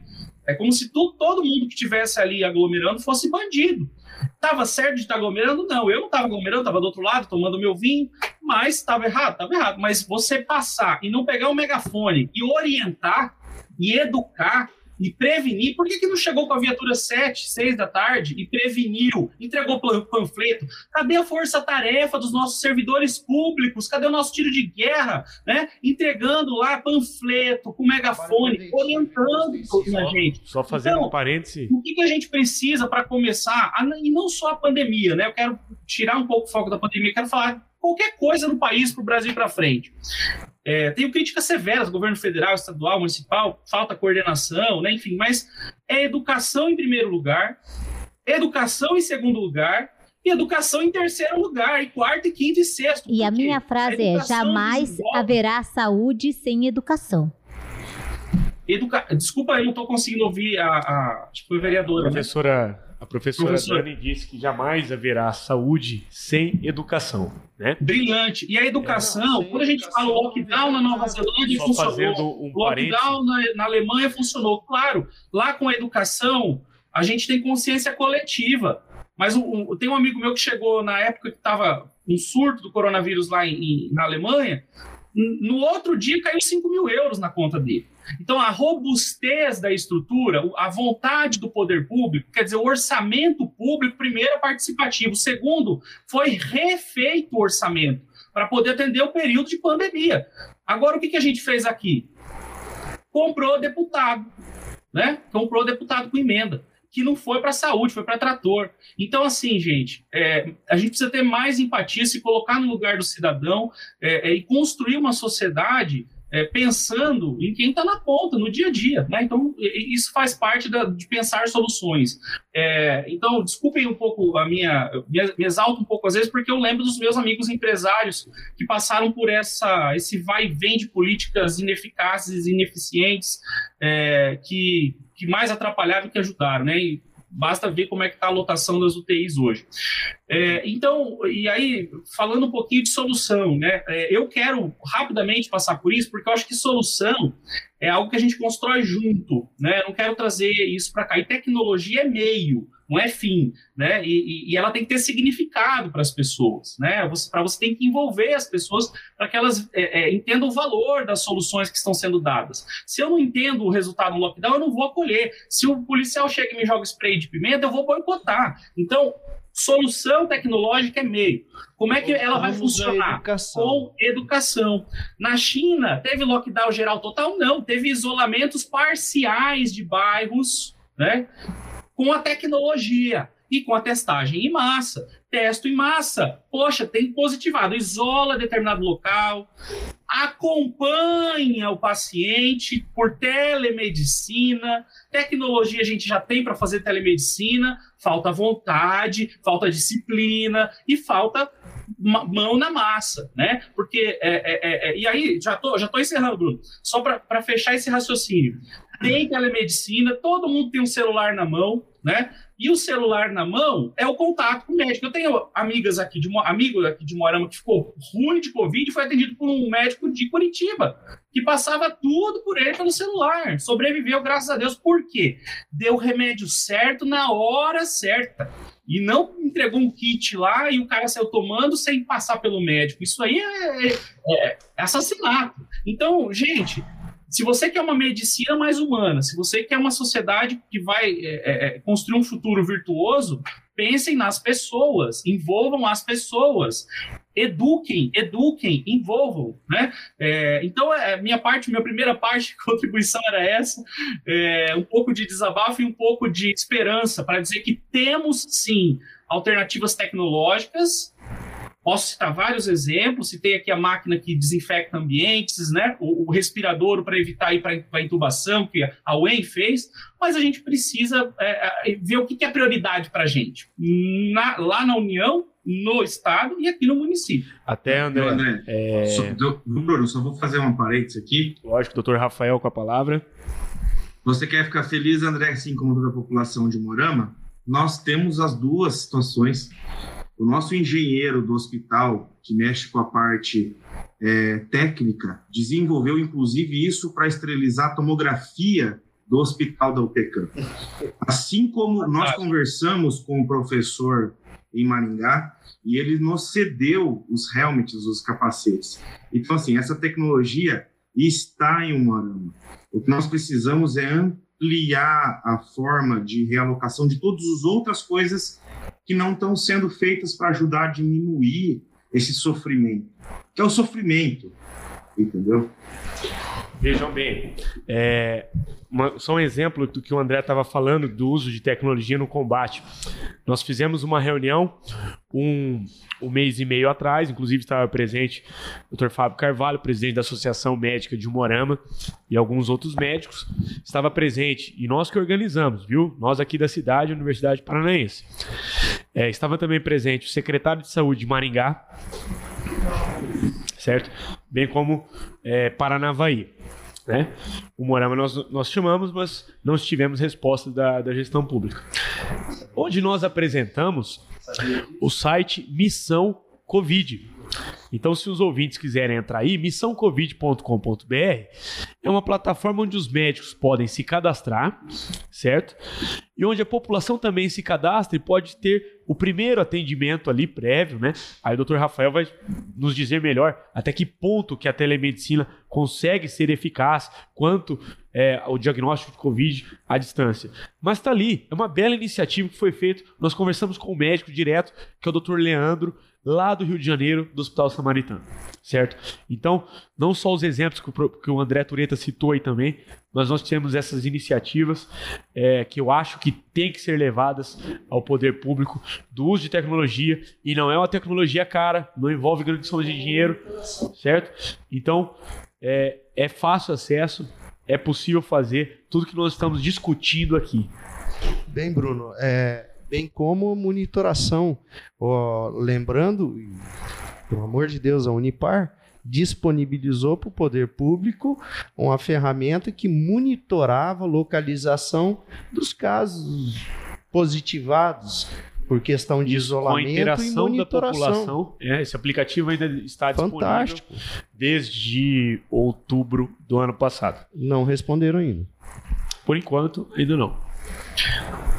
Bruno, só para trazer para o debate mais duas, eu fico feliz, doutor Rafael, e muito feliz, olha só como que é a importância da comunicação. Saber que o OPECAM trouxe a tecnologia para o Moarama, está usando, né? Que outras instituições tenham essa capacidade de buscar também essas inovações lá na fonte, né? E valorizar o empreendedorismo inovador do nosso território, né? Isso é fantástico. Então, parabéns para o hospital que incorporou essa tecnologia aqui. Fico muito feliz. É esse tipo de notícia que a gente tem que dar, porque isso traz um alento para o nosso coração, né?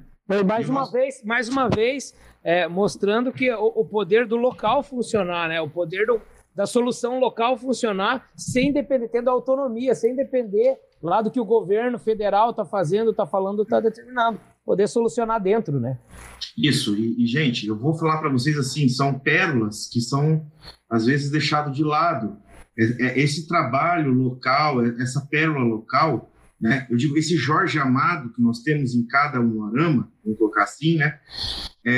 Esse rapaz, que é um físico médico, que é uma natureza diferente de profissional, que é premiado nos Estados Unidos, está aqui, em solo de umuarama.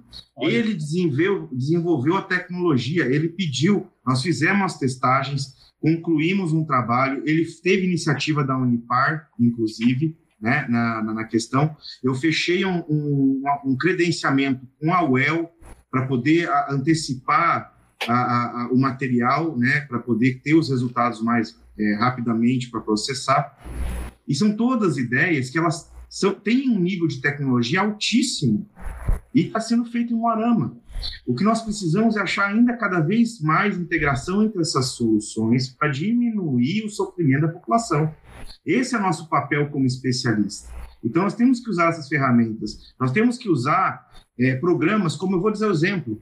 Gente, nós vamos acabar convivendo com o Covid igual convivemos com a dengue. Essa é a realidade, entendeu? E nós temos que aprender a conviver com isso, não de uma maneira sombria. Essa vai ser a realidade, porque isso ainda, a ciência ainda está em desenvolvimento do controle disso, que isso não está existindo ainda. Se nós tivermos dificuldade cultural de ter um enfrentamento com a dengue, ainda teremos uma dificuldade do enfrentamento cultural com qualquer outra natureza viral, vamos dizer assim, de comportamento viral. E precisamos aprender a lidar com isso no nosso crescimento individual. E volto a insistir, são estratégias bem, aí sim, militares, né? Aí cabe o militar, que é estratégico, pontual, aonde é efetivo, né? Aonde se possa trabalhar e trazer dados e o coletivo ganhar com isso. E para concluir aqui, Bruno, e aproveitando o gancho do Dr. Rafael, ele abriu a fala, né, falando da importância dos dados, né? E mais valoroso que os dados são as informações, quer dizer, como a gente interpreta os dados para entregar para a população uma informação de qualidade que ela possa usar para ela balizar o seu comportamento. Então, Rio Grande do Sul, por exemplo, mudou a estratégia já da pandemia, porque eles já entenderam que os dados são a chave para poder controlar e diminuir a pandemia, né? Eles criaram lá o AAA, 3 As, né? O aviso, alerta e ação. Então, olha, que excelente ideia, viu? Joga no Google aí quem está ouvindo, quer aprender um pouco mais sobre o gerenciamento da pandemia no Rio Grande do Sul, vai controlar os 3 As, né? 3A.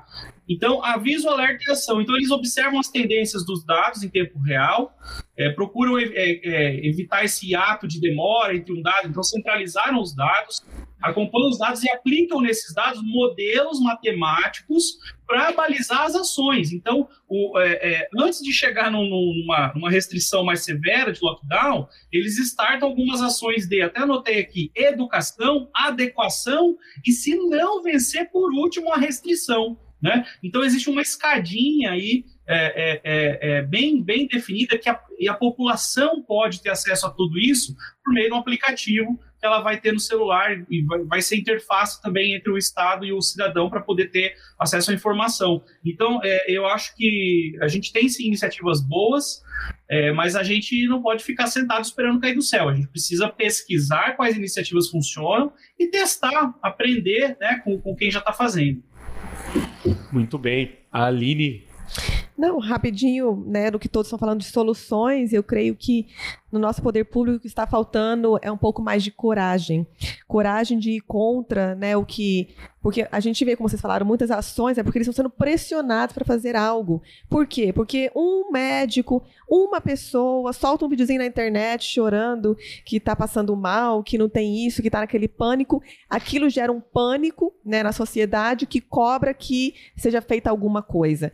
Então, os nossos líderes que estão aí têm que realmente ver essa situação. Olha as pessoas que estão aqui conversando. Será que o COI existe esse tipo de conversa? Esse tipo de situações, né? E eles realmente terem coragem de fazer o que tem que ser feito, não o que uma, duas, às vezes 5 pessoas estão pressionando para que serem feitos. Então, falta realmente coragem.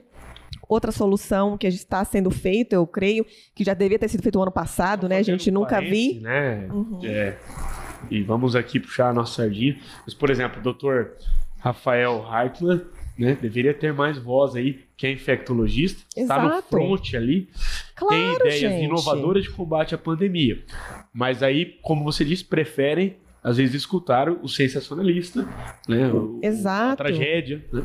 E no Bruno, desculpa, Aline, no Brasil são 3.000 e pouquinhos infectologistas, me corrija, doutor Rafael, são pouquíssimos infectologistas que existem no Brasil. O Brasil tem 5.500 municípios, são 3.000 e pouquinhos infectologistas. Então, nós temos o privilégio de ter um especialista na cidade. Exatamente, com certeza. E tinha que ter mais voz, né?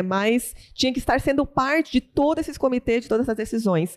Mas realmente falta essa coragem dos nossos líderes de fazer a coisa certa, independente do que alguns, porque são os poucos que abrem a boca, né, e estão fazendo esse alarde, esse sensacionalismo. E são, infelizmente, eles, às vezes, que têm mais voz. E dependendo do que a gente fala, nós não estamos sendo politicamente corretos, estamos sendo negacionistas, estamos sendo contra a vida. E, na verdade, é totalmente o contrário disso. É pró-vida de uma outra forma e de uma forma mais branda do que o que tem se pregado. Existe vida inteligente na Terra. Que assim seja, amém. A minha pergunta, mais vozes dessas vidas. Deu para duvidar esse ano, mas a minha pergunta prática seria aí, temos o Dr. Rafael, temos solução tecnológica. E aí, qual é o canal para resolver? Qual é o canal para levar, para tirar da mesa da discussão e levar? Todas as soluções oferecidas, elas passaram aqui, inclusive a do Sul, né, do Rio Grande do Sul, que eu estava dando uma olhada, ela passa por coordenação, inteligência, comunicação, que o André falou o tempo inteiro sobre comunicação, tecnologia e depois uma monitoração disso tudo.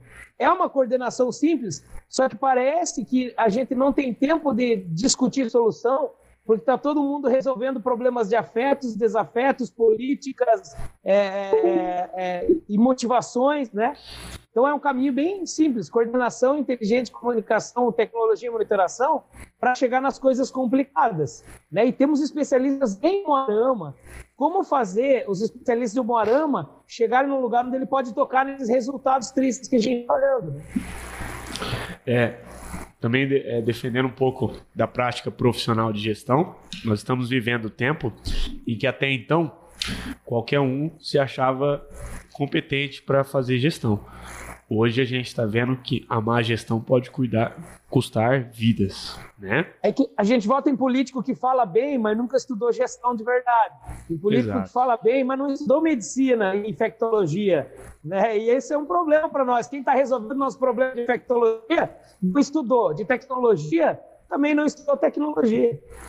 Perfeito. Pessoal, vou ter que encerrar, né, esse primeiro painel Covid aqui, MEDTALKS painel Covid. Pelo tempo, temos aqui um ótimo material com excelentes soluções a serem implementadas em Moarama ou qualquer região, né? Tivemos aí a participação do nosso colega. Ô Bruno, só antes de você encerrar, eu vou lançar um desafio aqui para a Unipar. Pois não. Já que esse programa eu acredito que ficou mais no campo do esclarecimento do que no campo de apontar soluções. Certo. Eu desafio aqui que a Unipar, e eu sei que vocês adoram o desafio, a disponibilizar um canal para que a gente tenha sugestões de inteligentes para que a banco gente... de ideias. Chuva de ideias, como a gente chama na gestão. Brainstorm. Isso vamos trazer para eles aqui uma chuva de ideia. Solução, né? Onde possa ser compilado, filtrado, e a gente trazer numa segunda etapa aqui essa chuva de ideia para debates, para que a gente possa apontar virtuais soluções menos doloridas do que essas soluções que estão sendo tomadas aqui. Perfeito. Tá aí lançado o desafio. Então, Vamos ver se você tem peito. Então, pessoal, um segundo painel Covid, né? Daqui talvez, quem sabe, uns 15 dias, para nós continuarmos, porque afinal é um tema que temos várias coisas para discutir, mas a conversa de hoje foi extremamente proveitosa. Agradeço a presença do Dr. Rafael Hartmann, nosso infectologista aqui de Morama. André Turetta, consultor da área tecnológica, nosso muito obrigado. Cris Batiston fez aí a análise do comportamento das cidades. Muito obrigado, Cris. Nossa vereadora, Cris das Frutas, obrigado por estar aqui representando, ouvindo as soluções e se comprometendo a levar essas soluções adiante. Doutora Daniela Boleta, obrigado pela presença e ponderações extremamente pertinentes, científicas e sem alarde. E o nosso amigo Clóvis Bruno, sendo a voz do comércio aqui. Nossa amiga Aline, representando as rádios Aline Bianca FM e falando um pouquinho sobre a comunicação. Agradeço a todos os ouvintes que estão sintonizados na gente e nos vemos no próximo MEDTALKS Painel Covid. Grande abraço.